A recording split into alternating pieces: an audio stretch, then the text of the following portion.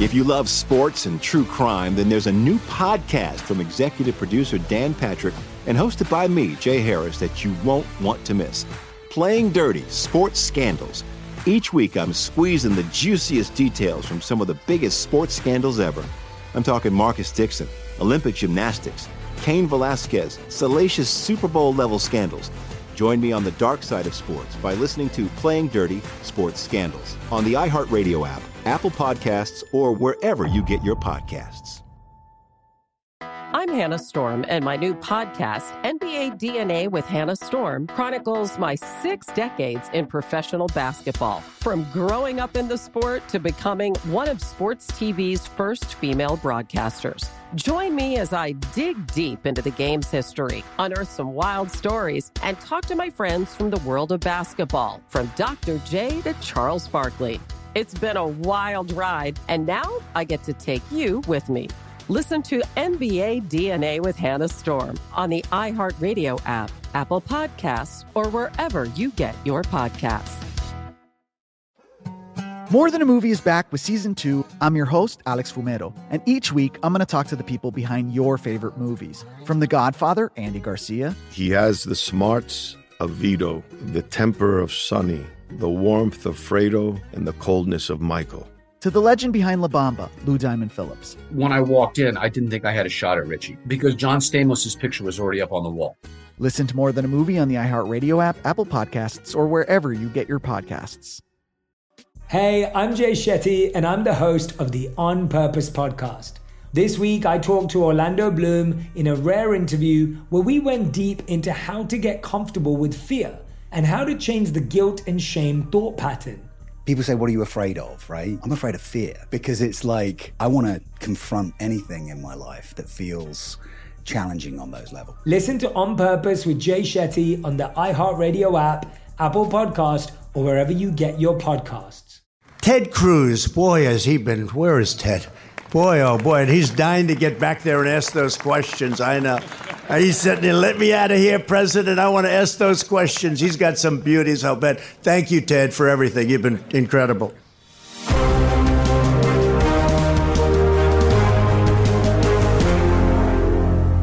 Welcome back to Verdict with Ted Cruz. I'm Michael Knowles. Senator, my first question, what was that? Well, that was this morning at the White House. And this morning, the president signed the USMCA, the U.S.-Mexico-Canada trade agreement. This is what's replacing NAFTA. And there were a whole bunch of senators, a whole bunch of House members, a whole bunch of folks from all over the country that were there. It was outside the South Lawn of the White House. We're all bundled up in jackets and scarves and gloves. And this was before, obviously, the impeachment trial today. It was this morning. The impeachment trial starts at 1. So was there, and the president was making reference that we're getting ready to head into questions. I wonder if maybe the president has heard an episode or two of this show and knew you had a lot of good questions lined up. I am confident the president is downloading each and every episode. So before we get into the questions, because that's the big story of the day, and you had some of the most prominent questions and the questions that went viral. I have to point out, it is after 1 o'clock in the morning, but the impeachment trial wrapped up around 11:15. Yep. The cameras get turned off. I suspect you were spending a little more time in the Capitol. Maybe there was some wheeling and dealing going on. Is there anything you can tell us?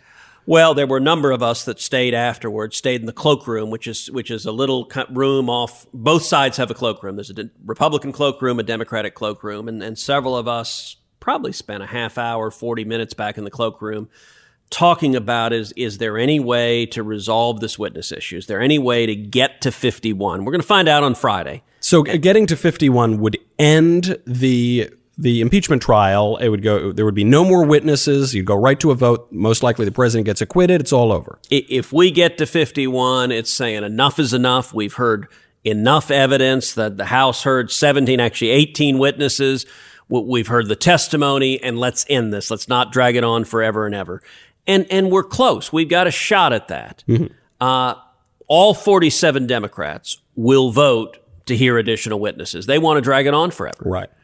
The question is, are there going to be 4 Republicans to join them? And the answer is maybe. It looks like 2 Republicans are pretty solidly going to vote with the Democrats on this.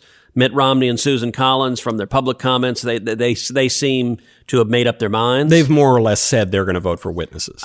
They have, and beyond that, I think the next two votes that are most in play are Lisa Murkowski and Lamar Alexander. Lisa Murkowski's in Alaska, Lamar Alexander, Tennessee. Correct, and I don't know how they're going to vote. I can tell you there were several of us trying to say, is there a way we can reach an agreement to get this over and done with? I don't know that it'll work, but I can tell you it was several of us that were trying to see, all right, where is common ground? And I don't want to. We'll see if we get it done, great, and we'll know by Friday. But until that happens, we'll just have to see. They got to make up their minds. I've got to talk to my bookie after this. I want to put money on this whole thing. We'll just have to wait and see. You're not going to make a prediction one way or the other. I think it comes down to those senators, and they're making a decision which direction they want to go. And at the end of the day, you try to make the case on the merits. You try to talk through, all right, what are you worried about? What would help ease your concerns? What would get you to a place that you were comfortable? But look, I'll say one thing about whipping votes in the Senate is. Senators, browbeating is not very effective. So you're trying to listen as much as anything to say, okay, where do you want to get to? That actually determines it quite a bit. Do you want to end up at a yes, or do you want to end up at a no? And that's not unique to the Senate. That's true in a lot of negotiations. Is getting a sense of where someone really wants to end up. If they're looking for an exit ramp. Then it's easier to try to figure out, all right, how do you get there? Right. If they're not looking for an exit ramp, that becomes a lot harder. Then there's really nothing you could say that could bring them there anyway. Okay, well, then switching gears into questions that do have answers. Yeah. We got, obviously, the House Democrats, they had their arguments. The Trump team had their arguments. Now we move into questions from senators. Yep. But the senators are not the ones actually voicing the questions. It's the Chief Justice who is presiding over impeachment. He's the one who asks the questions. Can you just take us through this process a little bit before we get into the specific questions you asked? Well, sure. And the reason the senators don't ask the questions is actually the Senate impeachment rules. There are a separate set of rules that govern impeachment. Mm-hmm. And those rules provide senators cannot speak in open session. In other words, when the TV cameras are on, when the reporters are there, senators can't speak. And so the rules for questions are you write down your questions and then the Chief Justice reads them. And part of the reason for that, if you think about the Senate is designed to ensure some civility, some decorum. Those rules are designed so you don't have senators screaming at each other and engaging in mortal combat. Right. The House has a lot of that. I mean, the House is a different chamber. That's the purpose of the House, I think. And so having the Chief Justice read the questions sort of calms the temperature. Okay. So there were some hot moments today. I don't know that it completely calmed the temperature, and you had some of the biggest questions of the day. Can you just take us through them and maybe some of the answers? Well, sure. And if you look at today, there were 93 questions that were asked today. There were 47 by Republicans, 46 by Democrats. And the process, so yesterday and this morning, I wrote a bunch of questions and submitted them. So Leadership Office was compiling questions. So I submitted a dozen questions. And a bunch of other senators submitted questions. And I think altogether there were a couple hundred questions that had been submitted by Republicans. And so the Leadership Office is trying to organize them and sort of group them together and fairly set the order. Everyone has a right to ask their question if they really want to force it. But leadership was trying to have a fair and equitable order and give everyone a shot who wanted a shot. Mm-hmm. So I submitted a dozen questions. But then you've also you're sitting there at your desk, and everyone has little note cards, and they're kind of, they're bigger than 3x5. They're probably 4x6 note cards. And it ended up, so there were altogether 4 questions that I wrote that were asked. 3 of the 4 I wrote right there on the spot. So you didn't come in, didn't written them at home, and you were workshopping them? So I had submitted a dozen questions. Yeah. It ended up that 3 of the 4 were right there. So today was busy. Today I was listening, working. So the first question I asked was one I hand wrote. And as I was listening to the first couple of answers that the House managers gave, and they were focusing on quid pro quo, the first question was just, as a matter of law, does it matter if there was a quid pro quo? And is it true that quid pro quos are often used in foreign policy? Quid pro quo, we've talked about this on the show a number of times. It's just, you give me this, I give you that. And that's been the phrase really at the center of this impeachment. Well, and they were bickering back and forth. Is there a quid pro quo or not? And that's the whole argument for Bolton and additional witnesses is, well, wait a second. According to the New York Times, he says there was a quid pro quo. That's why we need Bolton. And my point is, look, it doesn't matter. Yeah. It makes no impact on the legal issue. And so that was the question I wanted to emphasize at the outset, to make clear the legal question is, does the president have the authority to do what he did? And in this instance, a point I've been making from the beginning, a president always has the authority to investigate corruption if there's credible evidence of corruption. So were you satisfied by the answer that you got? So I was. Alan Dershowitz got up and answered it, and he explained no, that it doesn't matter if there's a quid pro quo. They happen all the time. Alan Dershowitz being a lawyer for the president. He was. In fact, Dershowitz pointed out yesterday, both he and I were at the announcement at the White House of the president's Middle East Peace Initiative. Look, that on its face is a quid pro quo. You look at what the president is promising. The president is promising, among other things, to the Palestinians that collectively the United States and other countries will invest $50 billion if the Palestinians stop terrorism. Mm-hmm. That's a quid pro quo. That's an exchange. That happens in foreign policy all the time. And so I think that was important to make clear, that an awful lot of what people are fighting about doesn't affect the question, the legal question before the Senate, of whether the president committed impeachable crimes, whether the president committed high crimes or misdemeanors. And the House Democrats are not satisfied with that answer. Shockingly.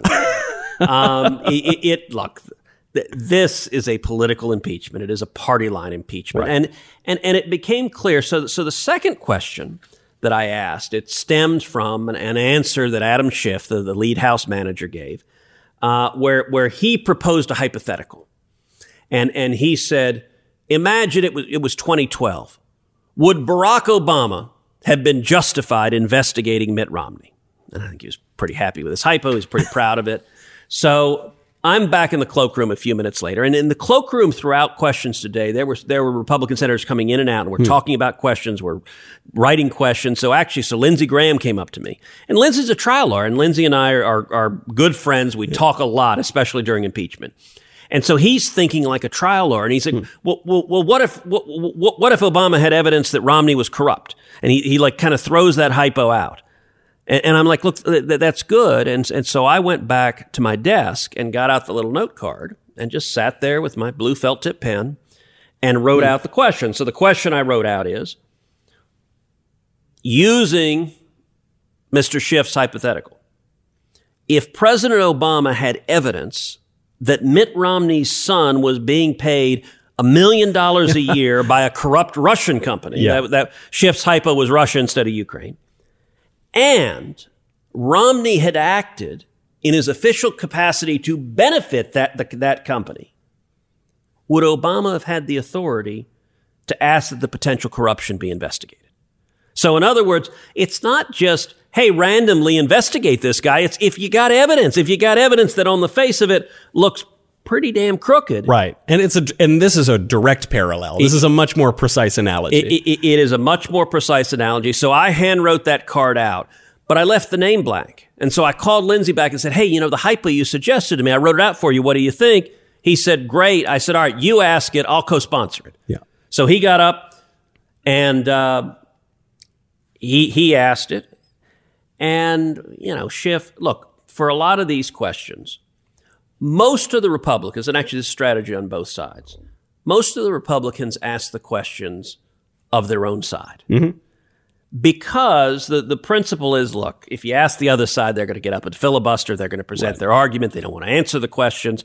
And so the large majority of questions on both sides are directed at friendlies. Because the impeachment trial goes on so long, so few people are watching the whole thing, that unless you're looking at the highlights, unless you make a highlight, it just doesn't matter at all. That being said, there are a handful of us who tried to cross-examine the other side. Now, do we know they're going to filibuster to avoid the question? Of course. Mm-hmm. But there's value, I think, to teeing up that hypothetical, making clear that their position is, doesn't matter what evidence of corruption you have, you can't have an investigation if it's your political rival. Well, that's just nutty. I mean, That's not the law, and that doesn't make any sense. So Schiff wanted to avoid that pretty significantly, but I don't think that answer was effective. Right. And at the very least, you see him filibustering the question and simply not answering it. Well, and that was even more powerful with the next two questions. Mm-hmm. So the third question I asked is the only one today that I had written beforehand. And it actually was a question that was derived a number of the listeners on this show. We've asked folks, tweet out questions if you have questions you want me to ask. And a bunch of folks wanted questions about the so-called whistleblower and about political bias of the so-called whistleblower. So this is a question I had written out before that points out that the Inspector General for the intelligence community wrote that the whistleblower had some indicia of arguable political bias in favor of a rival political candidate. And just to set the stage for people, the whistleblower, so-called, is the one who made a complaint about the Trump phone call to Ukraine, started the whole thing. Right. And the Inspector General found that there was an indication that he had a political bias against the president. Well, the Inspector General said there were some indications of that. So I don't want to overstate what the Inspector General said, but said there were some indications. So I said, look, did the whistleblower ever work for Joe Biden? If so, did he work for Joe Biden on issues involving Ukraine? If so, did he assist in any material way with the quid pro quo that Joe Biden executed when he demanded that Ukraine fire the prosecutor that was investigating Burisma, the company paying his son $1 million a year? So Schiff completely refuses to answer. Just, of course, utterly dodges, won't answer it. Nothing. He instead gives, and look, we knew he was going to do this, but he gives a prepared speech on we must preserve the sanctity of whistleblowers and protect their identity no matter what. That wasn't the question at all. So I got I got ticked off because he so dodged the question, but it was a tell. Yeah. The fact that he was terrified by that question revealed a lot. So I got up the instant he finished dodging the question. Not answering the question. So I walked back into the cloakroom, and instead of handwriting this, I asked the guys there, I said, all right, someone have a computer I can use? Yes. So I sat down on a computer because this was going to be long enough I needed to type it. And so I typed out this question. I said, you refuse to answer the question on political bias. Are the House managers refusing to tell the Senate whether or not the so-called whistleblower had an actual conflict of interest? And the question went on to say, because he said he wants to keep the whistleblower confidential, I said, there are 7 billion people on planet Earth. Almost all had no involvement, zero involvement in Biden's quid pro quo. Right. Are the House managers unwilling to say whether the so-called whistleblower was a fact witness who directly participated in and could himself face criminal or civil liability for Joe Biden's demanding Ukraine fire the prosecutor who was investigating Burisma? Now, amazingly enough, the second time. So when I wrote this question out, actually the leadership team said, look, you've asked a couple of questions. We don't want to ruffle feathers. Can you get anyone else to ask this question? Yeah. I said, sure. So I sit next to on the floor David Perdue from Georgia. I said, hey, David, what do you think of this? He read it, said, great, let's go. So he asked it, and we co-sponsored it. Great.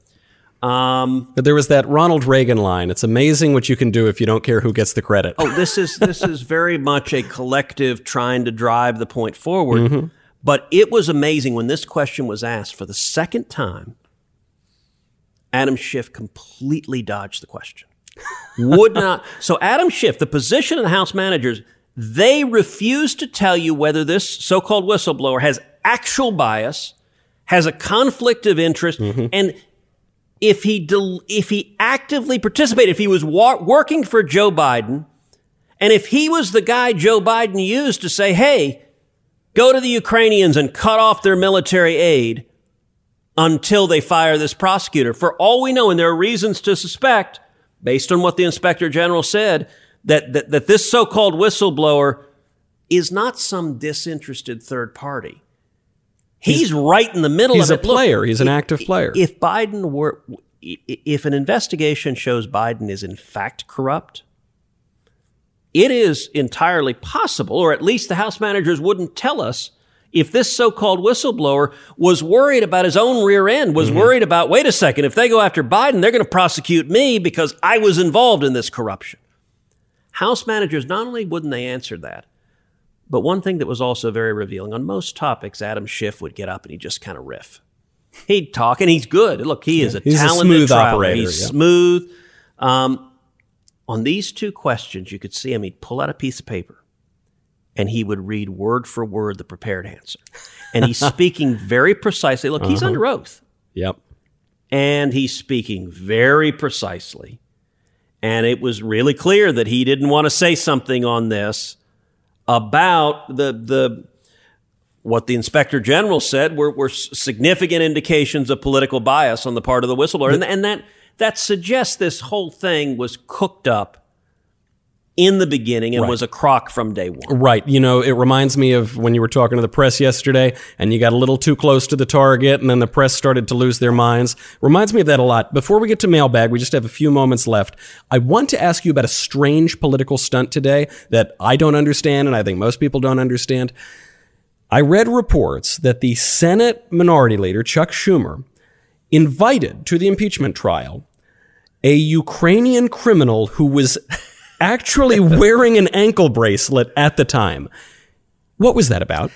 Well, you remember this was this guy, Lev Parnas, who had his kind of 15 minutes of fame because in the middle of the trial, he ran on Rachel Maddow and said, I've got all sorts of information.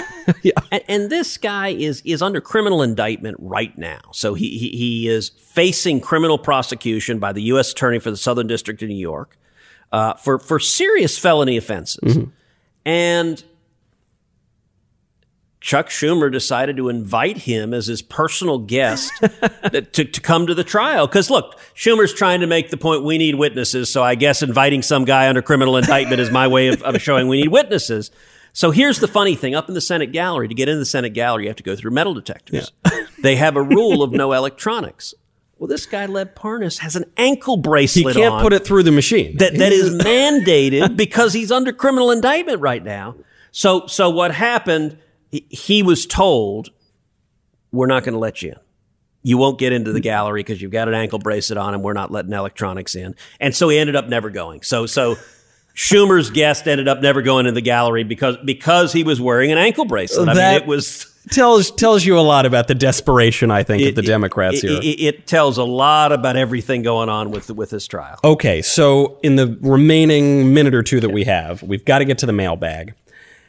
Few questions, real quick, from Ronald. Is it the House team's position that Joe Biden should not be investigated or Hunter Biden should not be investigated because Joe Biden is running for president, or just because he's Joe Biden? Would it be okay with the House Democrats to investigate Biden after the election? In other words, does running for president give Joe Biden prosecutorial immunity? It's a great question. They haven't answered it. And the short answer is the House Democrats don't care.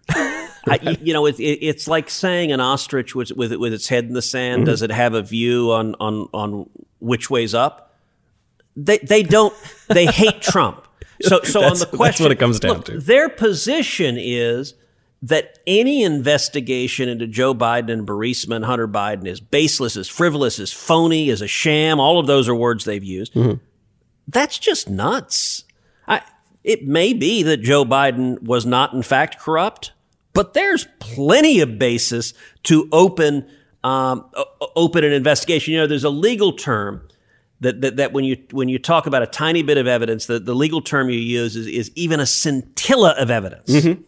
Although I keep a bunch of other Republicans want to write scintilla in their questions, I keep saying, nobody knows what a scintilla is. Don't write that. And then everyone in the cloakroom starts calling it a chinchilla instead. It's very, it evokes images. It's very confusing. So I don't think we've had a scintilla question. We keep suggesting, okay, replace it with shred. Let's talk English rather than fancy stuff. But the House Democrats aren't addressing any of the merits of that. They aren't addressing what Hunter Biden did for his $1 million. They aren't addressing Joe Biden's quid pro quo. They're just saying, I don't want to hear it. Right. You know, it obviously seems crazy that if you run for president, all of a sudden you could get away with a crime. That would mean if I commit a crime, I could just start running for the Democrat nomination. And frankly, I'd probably poll higher than a number of the candidates. Hey, listen, are right it's now. in flux right now. I could grab it before Iowa. I want to get into some of those 2020 politics, especially because Iowa's a few days away, but we're out of time. So we're going to have to do that tomorrow. In the meantime, I'm Michael Knowles. This is Verdict with Ted Cruz.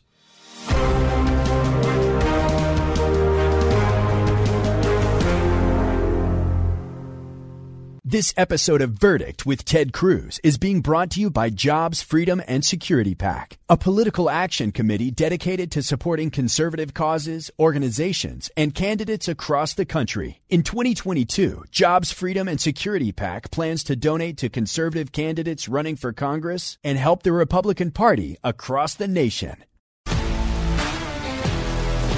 If you love sports and true crime, then there's a new podcast from executive producer Dan Patrick and hosted by me, Jay Harris, that you won't want to miss. Playing Dirty: Sports Scandals. Each week, I'm squeezing the juiciest details from some of the biggest sports scandals ever. I'm talking Marcus Dixon, Olympic gymnastics, Cain Velasquez, salacious Super Bowl-level scandals.